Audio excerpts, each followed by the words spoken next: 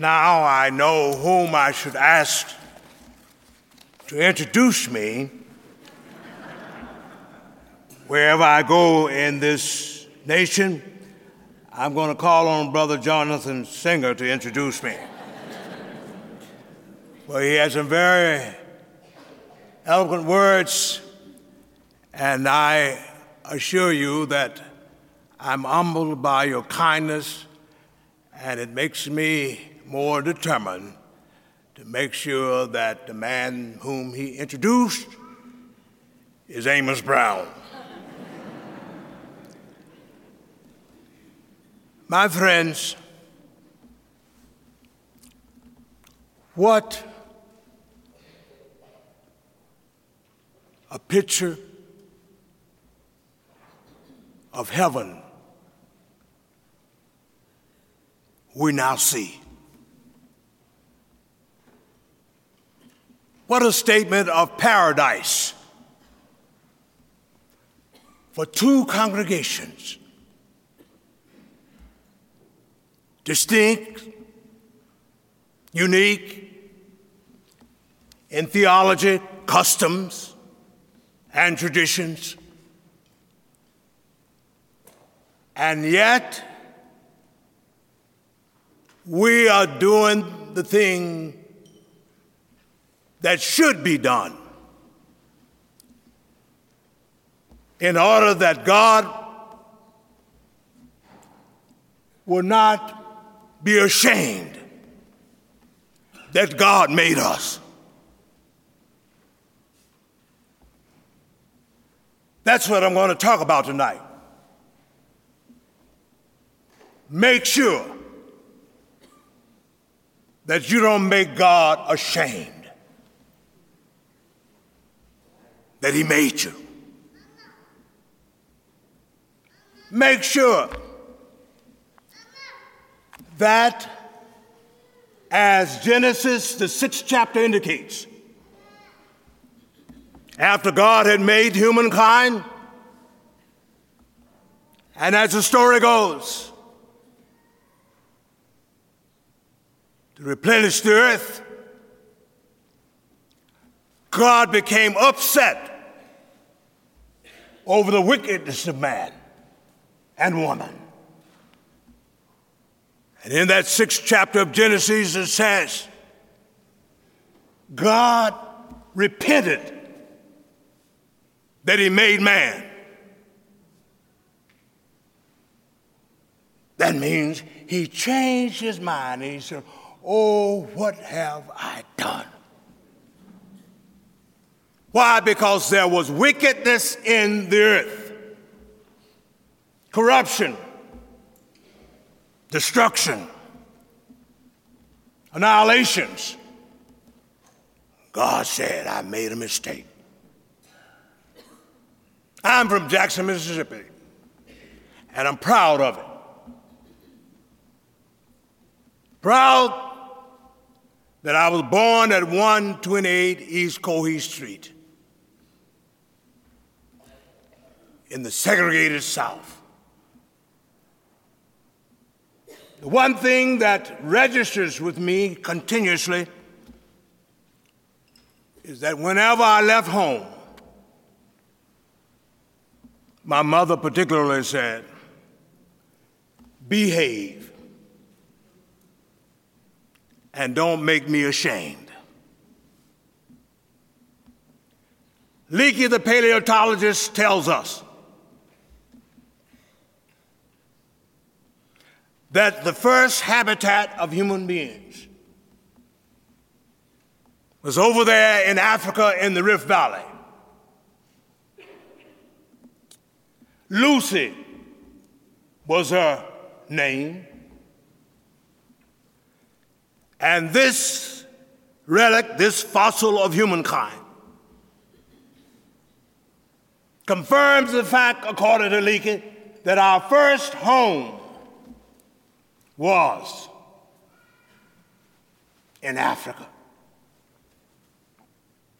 But after we migrated across this crusted earth to Asia, to Europe, to the Arctic region, and ultimately over here to the Americas. We acted like we didn't know how to behave. Wherever we settled down and created cultures, we started getting beside ourselves with this idiotic, silly, stupid notion of them against us against them. And since that day, God has been ashamed of his children. But as we gather tonight, I want to outline for you reasons why God ought to be ashamed of us.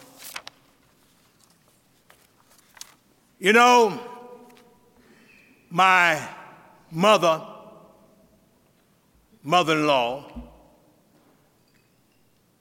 Mrs. Jane Rosetta Goins Smith, is in the house tonight. And she is looking forward to celebrating her 98th birthday.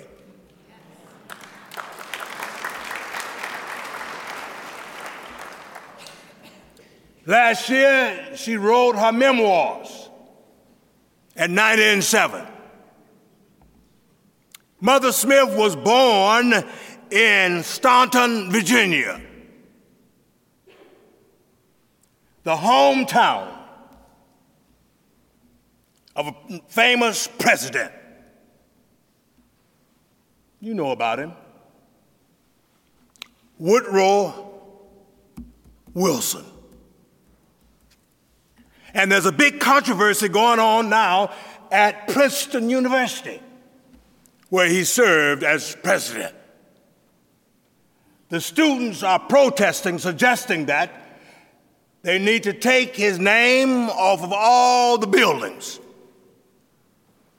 because they are troubled over the fact that he did not support an anti-lynching bill. The Dyers Bill, up to the 30s, was filibustered in Congress, and they couldn't get it out of committee. And Mr. Wilson didn't do anything to make it pass.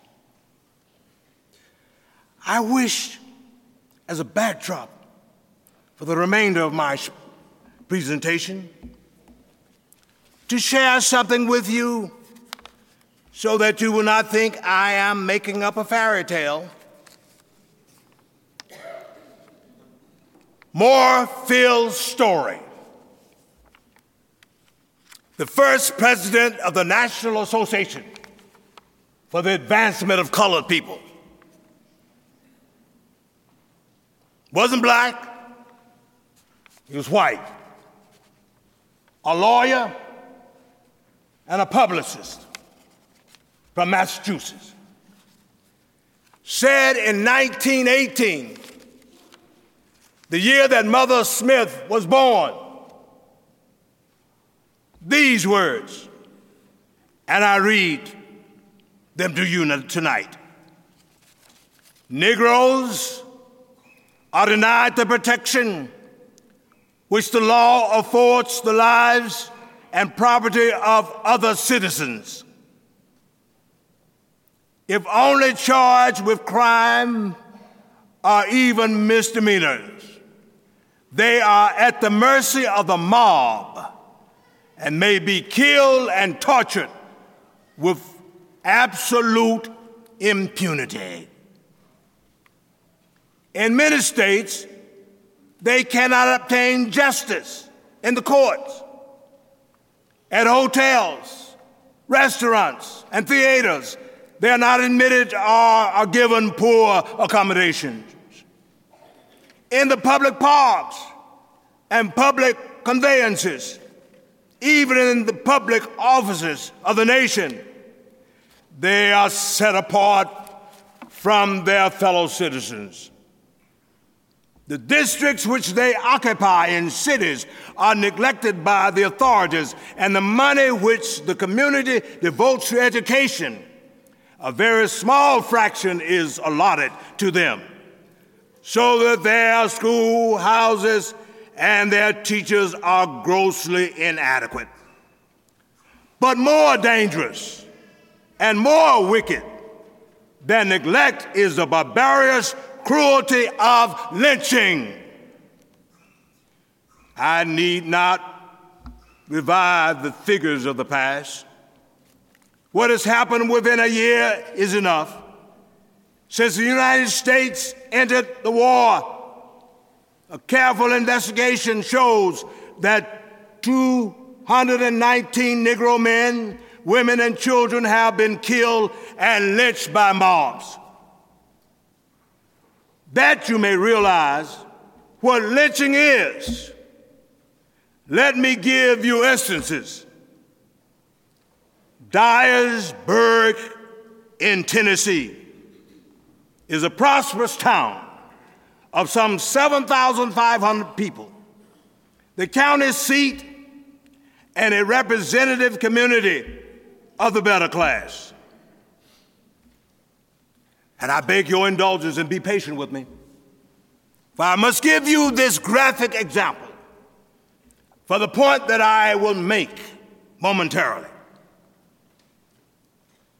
Moorfield's story goes on to say, when this black person was lynched in Dyersburg, the Negro was seated on the ground and a buggy axle driven into the ground between his legs. His feet were chained together with logging chains, and he was tied with wire. A fire was built. Pokers and flat irons were procured and heated in the fire. It was 30 minutes before they were red hot. His self-appointed executors burned his eyeballs out with red hot irons. When he opened his mouth to cry for mercy, a red hot poker was rammed down his gullet. Red hot irons were placed on his feet, back, and body until there was a stench of burning human flesh filling the Sabbath air of Dyersburg. Thousands of people witnessed this scene. They had to be pushed back from the stake to which the Negro was chained. Rooftops, second-story windows, and porch tops were filled with spectators. Children were lifted to shoulders that they might behold the agony of the victim. The Memphis News describes the scene. Women scarcely changed countenance as the Negro's back was ironed with a hot brand. Even the executors maintained their poise in the face of bloody creases left by the irons which some housewife had been using. And Germany, that gave us Bach and Beethoven, also gave us Hitler, who sent 6 million of your Jewish ancestors to the gas chamber. America snatched the country from the Native American. What I've come here to say this night, God is not pleased with us. God is regretting that he made us. For even in 2016, we have a man who would dare run for the high office of President of the United States, who has been very mean to people who are different, who's failed to realize, as the Jewish history so well records, that Moses told you when you got into the land of the promise, be careful how you treat strangers and foreigners. For remember, you were a stranger and a foreigner in a land called Egypt. What Moses was saying, God is not pleased with us because we become that which we hate. If we don't want other folks lying on us, don't lie on other people. If you don't want people snatching a job from you, don't snatch a job from somebody else. If you don't want a policeman profiling you, don't be silent in the face of profiling of black and brown children, even in the city and county of San Francisco.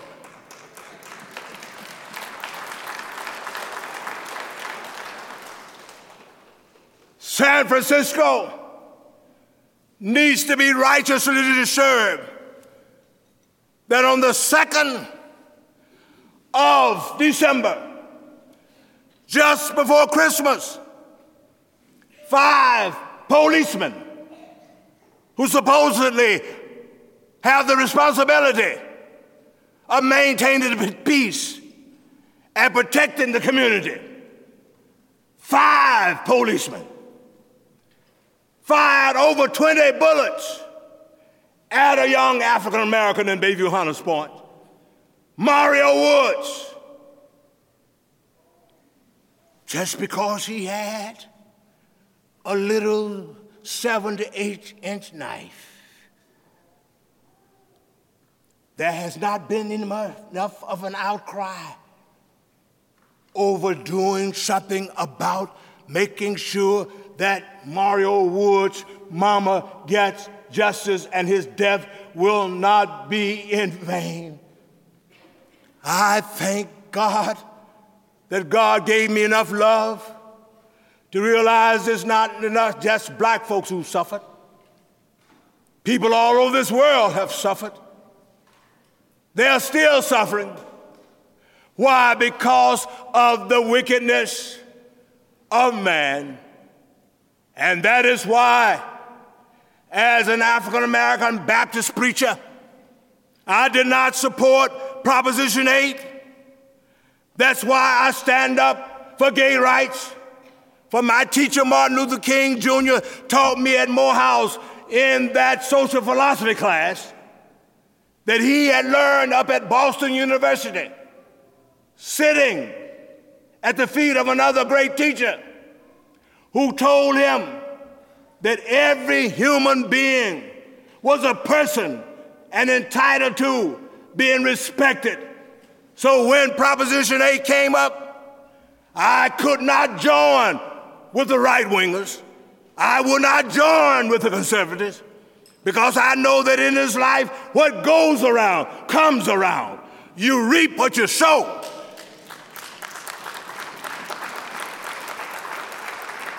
And if it was wrong in 1955, when at the age of 14, I witnessed on Jet magazine cover the picture of a young black boy named Emmett Till, who was murdered by 2 white men who claimed that he whistled at a white woman, I said to the nation, I will not become that which I was disturbed over and that which I hate.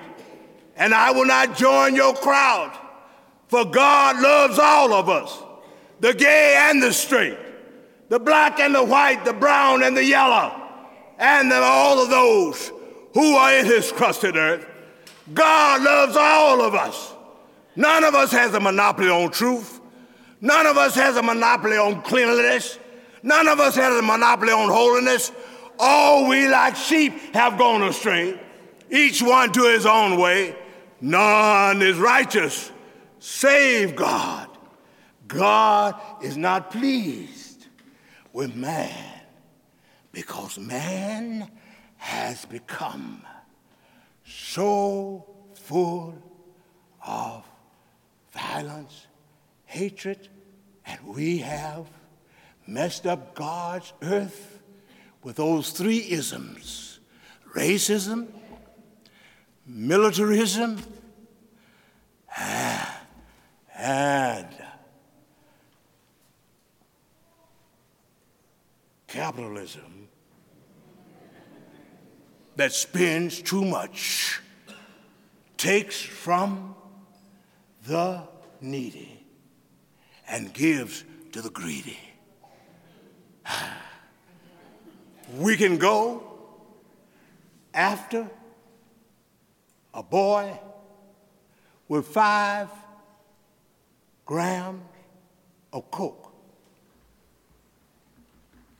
and yet we let go the banksters who have taken the homes of many persons. Name me one president of a bank who spent a night in jail. And yet in San Francisco, the pastor of Hamilton Memorial Emmanuel Church of God in Christ, the nephew of one of my late deacons, Jack Dorn, Reverend Yule Dorn, was arrested yesterday and put out of his house because of a bad mortgage that was created by Chase. God is not pleased with that. Everybody should have a house to live in. Everybody should have a place to celebrate their culture. Everybody should have a place for their children to sit at the table and eat 3 square meals a day.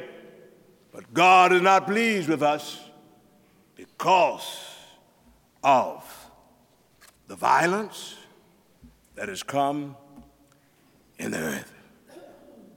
But though that may be the reality, and we cannot ignore it, but God can give us some grace. He gives us grace because there are some of us who have enough respect, who have enough kindness, who have enough love to say, I ain't gonna let nobody turn me around from loving everybody. That's the genius of this exchange service. That's the great importance of what we are doing. When we started 29 years ago, some didn't know what to expect and didn't think they were going to be with it over the long haul. But still, it's a fact.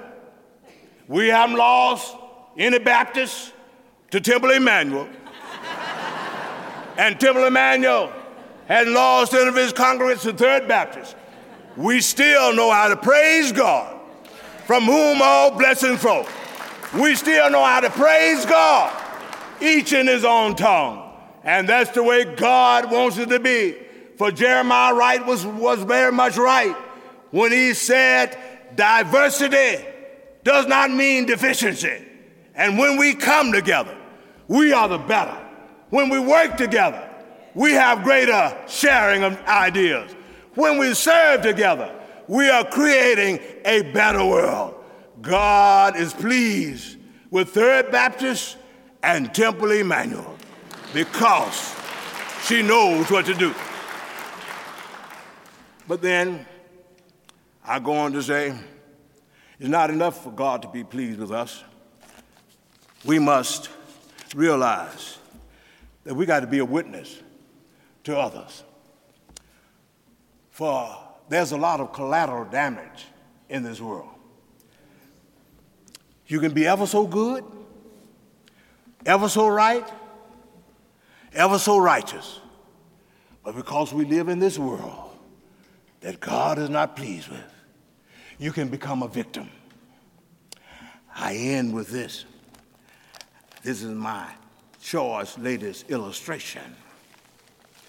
Third Baptist has heard it, and they can get a rerun tonight.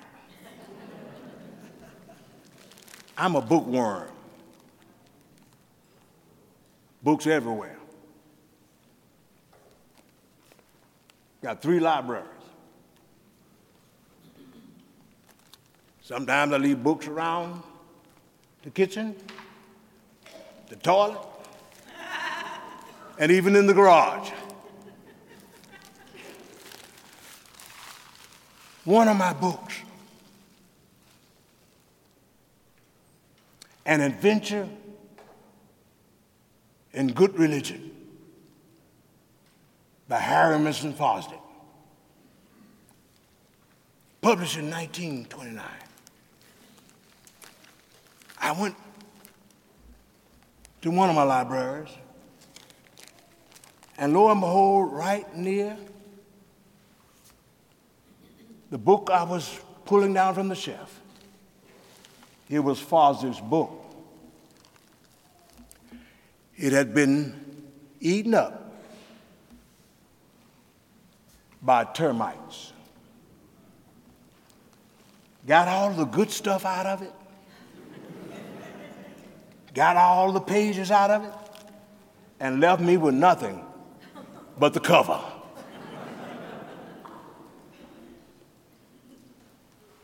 You know how the termites got in? Without any disrespect of my neighbor. But my neighbor, some months ago, had some termites. And the termites didn't stay in our house. The termites came to the Brown house. And they had a good time eating up my book. And you know, after I used that illustration, one of my dear members who were not familiar with the ways of that little creature said, Reverend Brown, termites don't eat paper. And I said, have you thought about the fact that before we became a recycling culture, paper came from wood? What do you think termites eat but wood? And they were looking for some of the best wood that was made back in the 1920s when it was cut down. That's why they ate up my book.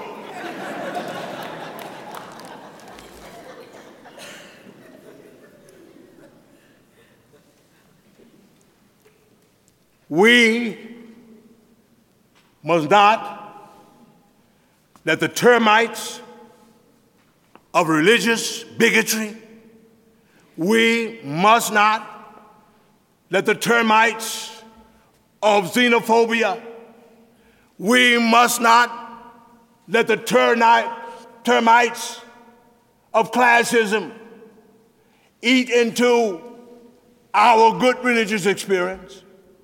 We have at Third Baptist and Temple Emmanuel what our forebears called good religion. There was an old Negro spiritual that they sang, have you got good religion? And everybody would say, certainly, Lord. Have you been baptized? And they would say, certainly, Lord.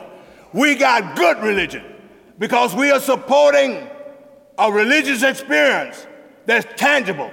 We don't come together and talk about Martin Luther King. We don't just talk about his dream and forget about the fact that 60% of his speech at the March on Washington was about economic injustice and about a lack of education. We have good religion. Why? Because we created a program called Back on Track. And I thank God that Temple Emmanuel has stuck with us. And we have now Miss Tiffany Jones here in the house. We have back there in the back, stand up, my vice president, brother, stand up there. Perry Lane. Now all the persons are back on track, stand up. right where you are, who are here tonight, tutors, tutees, family members who've come tonight.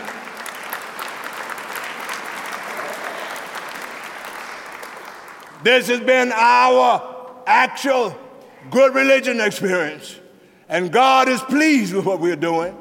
Let us keep it going. Let us keep it moving, for who knows that we might find out of back on track some child who will find a cure for cancer. Somebody may find a cure for some other epidemic expression of Ebola. Somebody might write a better sermon, sing a better song. Somebody might discover a way to make sure that we live in a world that we will live together as brothers and sisters and not perish as fools. When we do this, as I always say in my mantra, when we come together, when we ask God to forgive us and not be displeased with us, we will be able to say, I'm black and I'm proud, I'm brown and I'm sound, I'm yellow and I'm mellow, I'm red but I ain't dead, I'm white and I'm all right, I'm gay and I'm godly, I'm straight but I'm sensible. I thank God that we have the right way. Make sure that God will always be pleased with us and be said of us, as was said of that prophet Jesus, who came up out of the wilderness. And when he came up out of the water, there was a dove that descended. This is my beloved Son, in whom I am well pleased. Thanks be to God. God is well pleased with Temple Emmanuel and Third Baptist because we have not made God ashamed.